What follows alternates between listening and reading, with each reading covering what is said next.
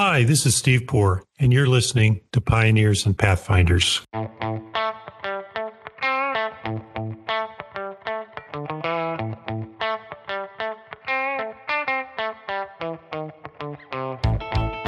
Today I'm joined by Catherine Allman McDonough, a lawyer, entrepreneur, and CEO and founder of the Legal Lean Sigma Institute.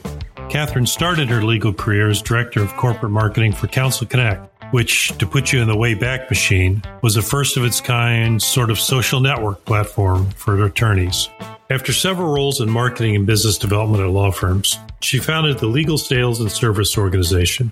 It was at that organization where she developed the Legal Lean Sigma Institute. The Institute was formed out of Catherine's interest in, quote, harnessing the power of teams, close quote. She believes that change management can help address matters such as DEI, war for talent, and improving employee and client experiences. Catherine has also founded the Coalition of Professional Services Providers and co-founded Legal Sustainability and Social Impact. Additionally, she's the Chief Enthusiasm Officer at the Mocktail, a program that teaches legal professionals the skills of networking through fun simulation exercises. Today, Catherine tells us about how she's introduced to Lean and Six Sigma, how she confronts attorney skepticism towards change management, and what being a Chief Enthusiasm Officer means to her. I hope you enjoy listening in. Thanks for doing so. It's great to meet you. Thanks for joining us on the podcast. I'm just delighted to be asked to participate in your series. Thank you. Well, it's great to have you. And while our listeners can't see what I see your whiteboard with your yellow stickies on it. It's brings back fond memories for me. Behold, the power of sticky notes. It's sort of amazing, isn't it, how these simple things can be such a powerful tool for getting people to think differently. Absolutely. I'm a huge fan of technology, but sometimes there's no tech like low tech. Well, there's something about that tactile feel to it that you get people up. I assume your work went mostly virtual during the pandemic, and I assume it's getting back to being in person. There's something about the in-person experience, though, that's hard to beat, isn't it? It absolutely is. I know you and Seyfarth have a lot of experience with doing exercises like process mapping, and that in particular really lends itself to a great in-person collaborative experience. It really does. There's nothing like seeing, the wall full of sticky notes that have been moved around as people are rethinking and redesigning the process, is there? It's incredibly powerful, for sure. People will always say, that was really eye-opening. Yeah, it really is. It's gratifying, isn't it? It is. I think this is some of the best work you can do. I love it. I'm incredibly passionate about it. And so I'm grateful to be able to share via a platform like yours why I love doing this work so much, what it is. And so I'm really, as I said, I'm delighted to be asked to be with you today. We're delighted to have you. You're the CEO and founder of Legal Lean Sigma Institute. And actually, because we have translated the concepts of Lean and Six Sigma so uniquely to legal, we actually own the registered trademark in Legal Lean Sigma. Oh, there you go. There you go. That's a sharp business mind and good IP lawyers. Thank you. I can still occasionally put the lawyer hat on. So what got you into Lean and Six Sigma? The Institute's been around for 11, 12 years, if I've got that right. Well, we started to build our courses actually under the Legal Sales and Service Organization umbrella beginning in 2003. And what we had not anticipated is how much consulting work was going to come out of the delivery of those certification courses. And so my two Lasso partners graciously allowed me to spin off the company and create the Legal Lean Sigma Institute as a standalone. But I've been interested in, I didn't know that it was Lean or Six Sigma at the time. I just thought it was efficiency and good practice management and something that seems a bit old-fashioned, which is just common sense. I became interested in this the year I got out of law school, which was 1990. And I worked for an in-house law department. I was a corporate counsel. And to cut to the chase, I just thought the way that law was practiced and the way that our relationship was going with our outside counsel could have been vastly improved. And so I began my studies with looking at things like the DuPont legal model and what they were doing to improve those relationships. And I was just keenly interested in how can we help people work better together. I was a competitive athlete in high school. I was a theater student and did a lot of theater work in high school and in college. And so I know the power of a high-performing, high-functioning team. And I was not seeing that in law. And I became very interested in how do we build an organization where we have a culture of continuous improvement. And that led me into Lean and Six Sigma and project management and design thinking. And I know you had Heidi Gardner as one of your guests before. I'm an accredited partner of the Smart Collaboration Accelerator. All of those things are very interesting to me. So I like combining all of those different methodologies and tools for the particular situation at hand to help people work better together. No, absolutely. You mentioned the DuPont legal model. We spent time with Tom and the team as well. I mean, you talk about a true pioneer. They were really out there doing some really interesting stuff, weren't they? Yes. Tom Sager, the general counsel of DuPont, could not be a more gracious or generous man. He was very kind to me when I was writing Lean Six Sigma for law firms. I reached out to him. He graciously volunteered to write the foreword for the book, and I consider him somebody, I admire him greatly. To me, he's like the Mick Jagger of the legal world. That's a great analogy. I wouldn't have thought about that. I'm not sure Tom would think of himself as Mick Jagger either, but I'm sure he doesn't want to think of himself as quite that old either. It could be worse. It could be Keith Richards. But very generous, and anybody who goes looking for Tom Sager's articles is bound to find many that he actually co-authored with his outside counsel. So, this wasn't somebody who was just talking about consolidation. This is somebody who was acting in a way that demonstrated his commitment to the principle of working together. So very interesting. Yeah, I remember Tom going out to spend time with Tom and his legal team in the 03, 04 time periods, sort of same sort of time period you're talking about. And I remember having lunch with Tom and talking about embarking on our own journey of what at the time we were talking about Six Sigma became Lean Six Sigma. And he said, this will be the hardest thing you'll ever do.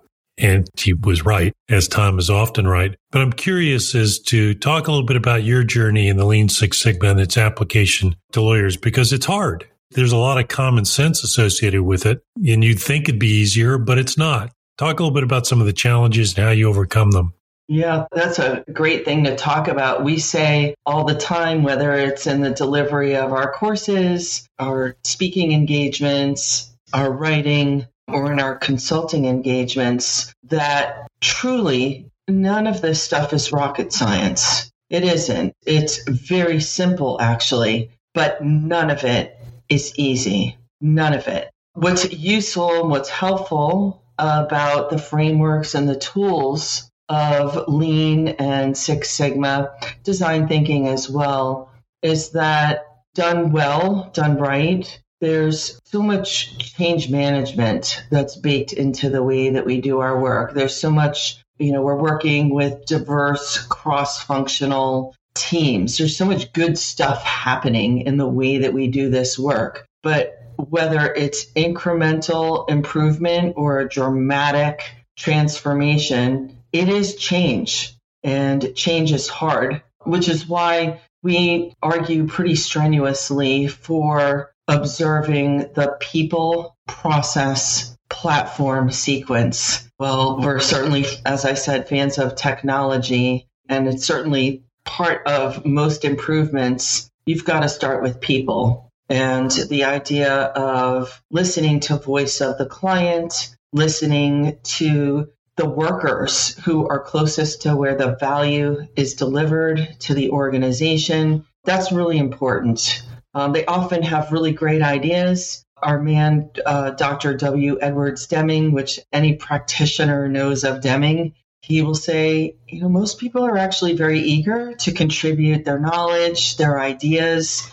We just need to give them a constructive way to contribute. So that's what's super interesting for me is harnessing the power of teams. I myself went from a corporate counsel position to selling legal technology. I sold Counsel Connect. I remember Counsel Connect. I know you were part of that as well. That was an amazing, exciting time to be around quite literally for the birth of the internet and to see the way that enabled people to connect with one another, to share ideas, to help one another, to share best practices. That sort of thing was incredibly interesting. For our listeners who may not be able to go back in the Wayback Machine, tell them what Counsel Connect was.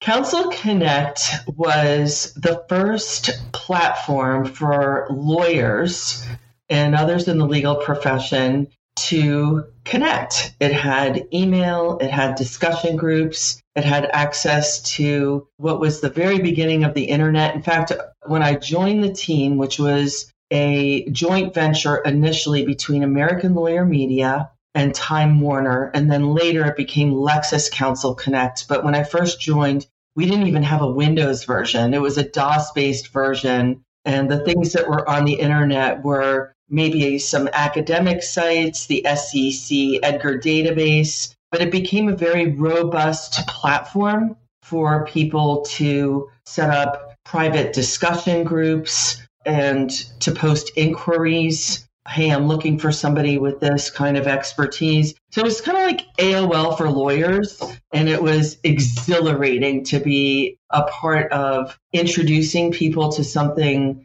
that overnight just opened up the entire universe to them. Yeah, sort of the first lawyer-based collaboration platform. Yeah, well stated. Okay, so I'm old and I like talking about things that I remember. But well, it's better than talking about things you don't remember. Yeah, that's true. I could do that too.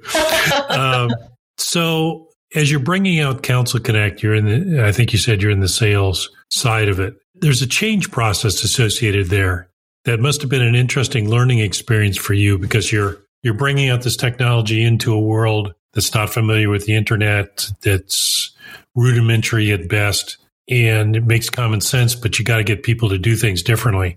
That must have been an interesting and useful experience for you that you've been able to harness later on in your Lean Six Sigma, yeah?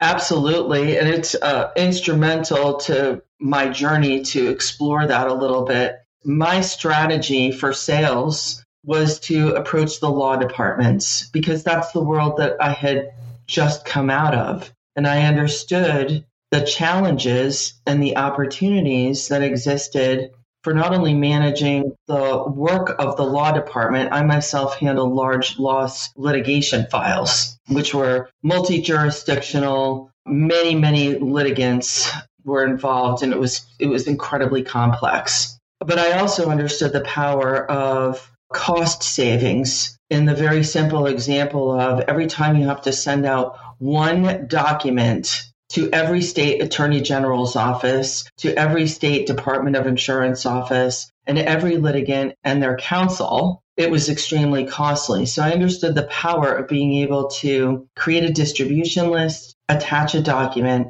and send it out in seconds. And that in and of itself was transformative. So my approach was to start talking with the law departments about how to use this tool to work internally, but also externally in the management of their legal matters. And it became much easier to convince the law firms that they should be interested in being where their clients were. If your client's interested, you're going to be interested, aren't you?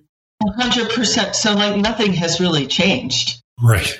But the people with whom I came into contact in the law firm space were the very first marketing directors. And I thought, given my background, I had spent a year in advertising. I just had all these seemingly random experiences. And I thought, I could do that job because then I can really serve as voice of the client and help these law firms understand what it is their clients want, what do they value, and how could we do better at this. So I was very fortunate to work inside of several law firms in a marketing and business development capacity prior to embarking on my entrepreneurial years, I'll call them. Yeah, the marketing function at the time you were doing it was only beginning to form and professionalize in the legal industry. So you must have also been involved in a change process there of getting lawyers to accept the professionalism that's now just normal, standard. Everybody's got a CMO now.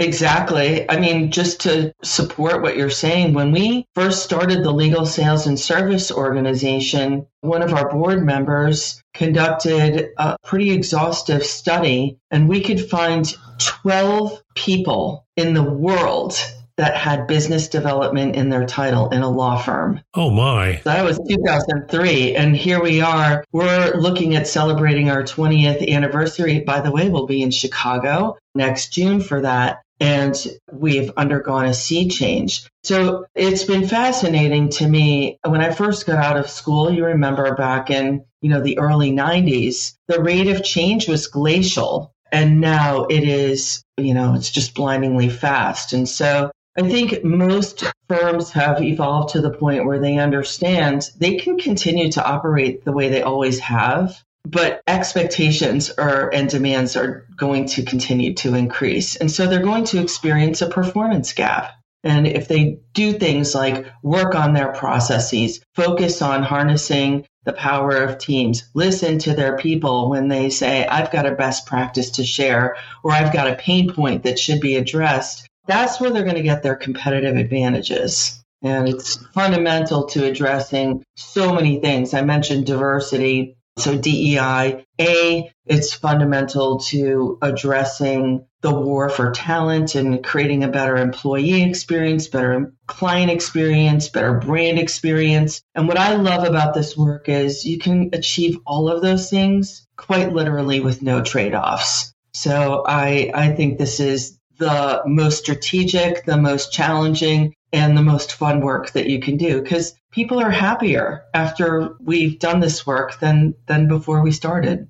Yeah, so let's talk a little bit about some of the barriers to change you've seen in the legal industry. I presume that people that come to take your classes or sign up for the educational programs you offer, and we'll talk a little bit about those in a minute, they come with a willingness to embrace. They wouldn't be coming to you if they weren't. Correct. But your consulting work, you sort of get down into the nitty-gritty of dealing with lawyers or other allied professionals who may be wondering, what the hell is this Lean Six Sigma stuff that this woman's trying to sell? Talk about that construct with regard to lawyers in the legal industry. We're known as being resistant to change. Have you encountered that? And if so, how do you deal with that? We encounter that a lot, and we're also experts in change management. So we take our clients as we find them, and we understand that lawyers typically exhibit high degrees of skepticism. It's kind of what lawyers are known for. However, we also know that lawyers are very smart, and we say all the time that we don't think lawyers are any more or less resistant to change than anybody else. If we make a good business case in the face of new evidence, they will change, because what lawyers fear more is risk. And so if we show that there's greater risk if we do nothing to improve, they will move. And so it's up to us to, and I know you've covered this in your series as well, using data to visualize and tell the story. Even gathering baseline data. Most lawyers have no idea. We talked about it almost by alluding to it with the process mapping. Most lawyers have never seen the whole process of how things work from start to finish, or how many people are involved, or how many touch points there are. Most lawyers have no idea of the magnitude of a problem or opportunity. So even doing kind of back of the napkin calculations, making conservative estimates to show them what is the risk if we do nothing, can often be the most compelling reason for them to make a change. Absolutely. We find the same thing. The attributes of lawyers can resist change, but you're right. They can be also used to facilitate change. Being smart, being resistant to risk are characteristics you can use in your favor. Absolutely. I'm a fan of using strengths. So that's our approach. And what's interesting for me about this work is even though we're using the same kinds of tools and the same kinds of frameworks, every organization really is different because it's the people that make the place. They have their own culture, their own history, their leaders have their own vision. And so each one really is different. And, that's kind of what allows us to combine the science of the approaches with the art that is the delivery of the services and how we introduce these things. It will never be the same way as anybody else, which is why we actually introduce people to Seyfarth Lean and help them understand what it is. But we also help them to understand, at least I hope we did, that they weren't going to be able to replicate that in their own organization. They could learn from it and use it as a case study, as a reference point, but they would have to have their own version of it. Because it's never the same way twice. It's precedent, but not exactly the same case.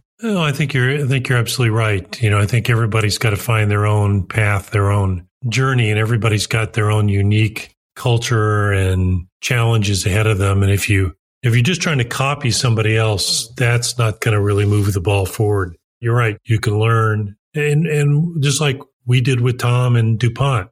We didn't try to replicate what they'd done, but it was an incredible learning experience, both the barriers that they had to overcome, characteristics of people they had to deal with, and the outcomes they were trying to deliver. There's a lot of similarities, but not identical results. You talked about sort of moving into your entrepreneurial phase of life. The Institute, obviously, Legal Sales and Services Conference, Coalition of Professional Service Providers. You founded or co-founded a number of organizations. Where does the entrepreneurial zeal come from? How did that pop out?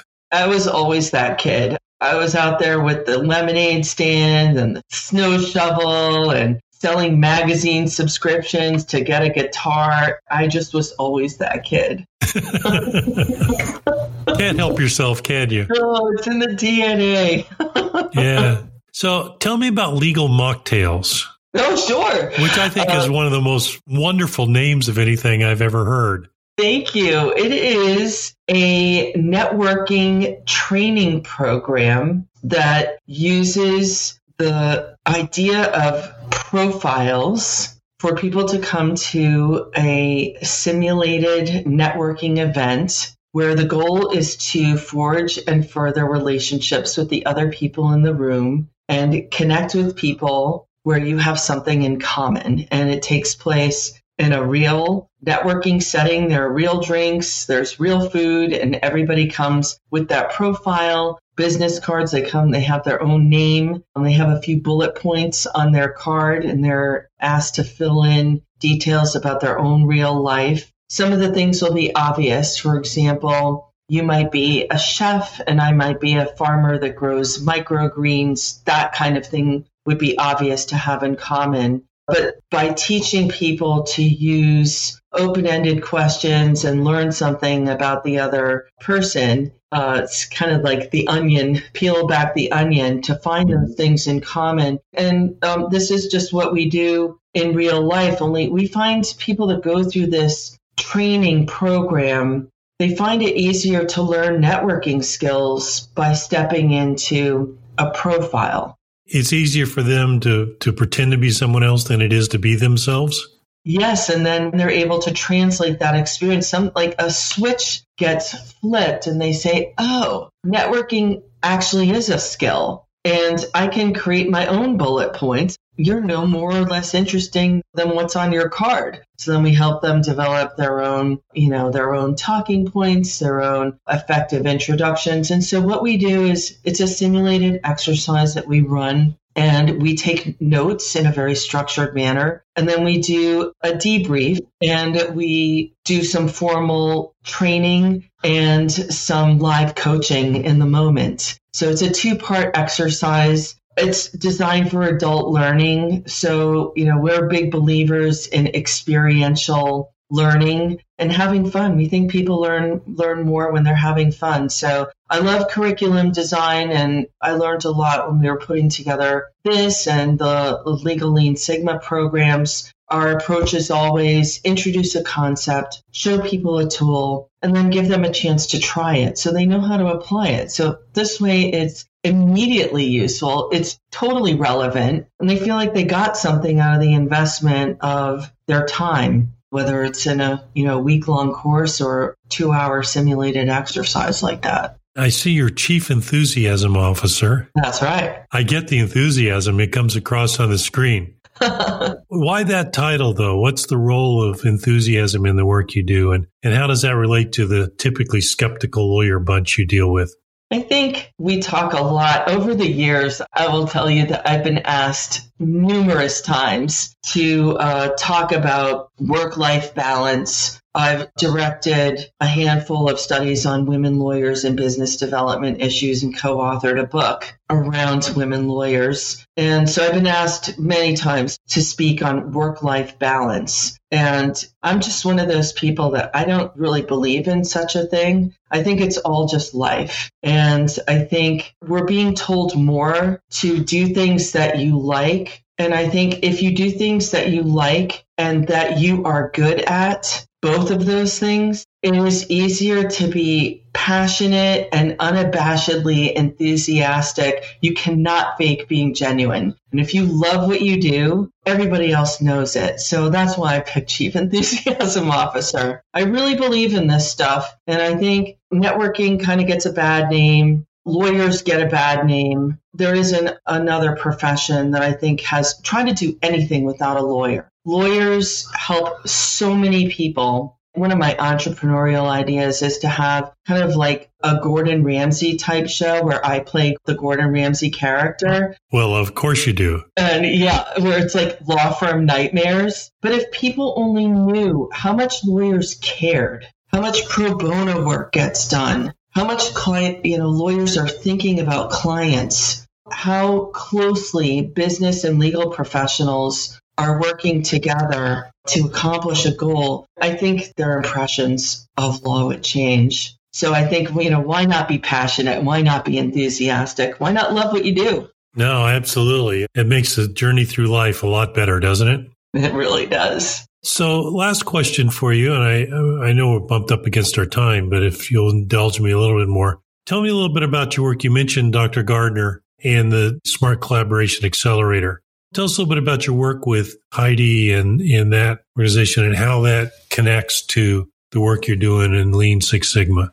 I really admire her, and I appreciate instruments that help us understand how to tap into and harness the power of great teams. One of the Lean Sigma principles is to align and empower employees. And so what Heidi talks about are kind of like we live in a VUCA world where it's a volatile, uncertain, complex, and ambiguous. And I think I'm keen to apply these tools of process improvement, project management, assessment tools like the accelerator to help us put together cross-functional, diverse teams of people where we're leveraging those individual strengths. So it's not just, fancy verbiage to say high-performing, high-functioning team.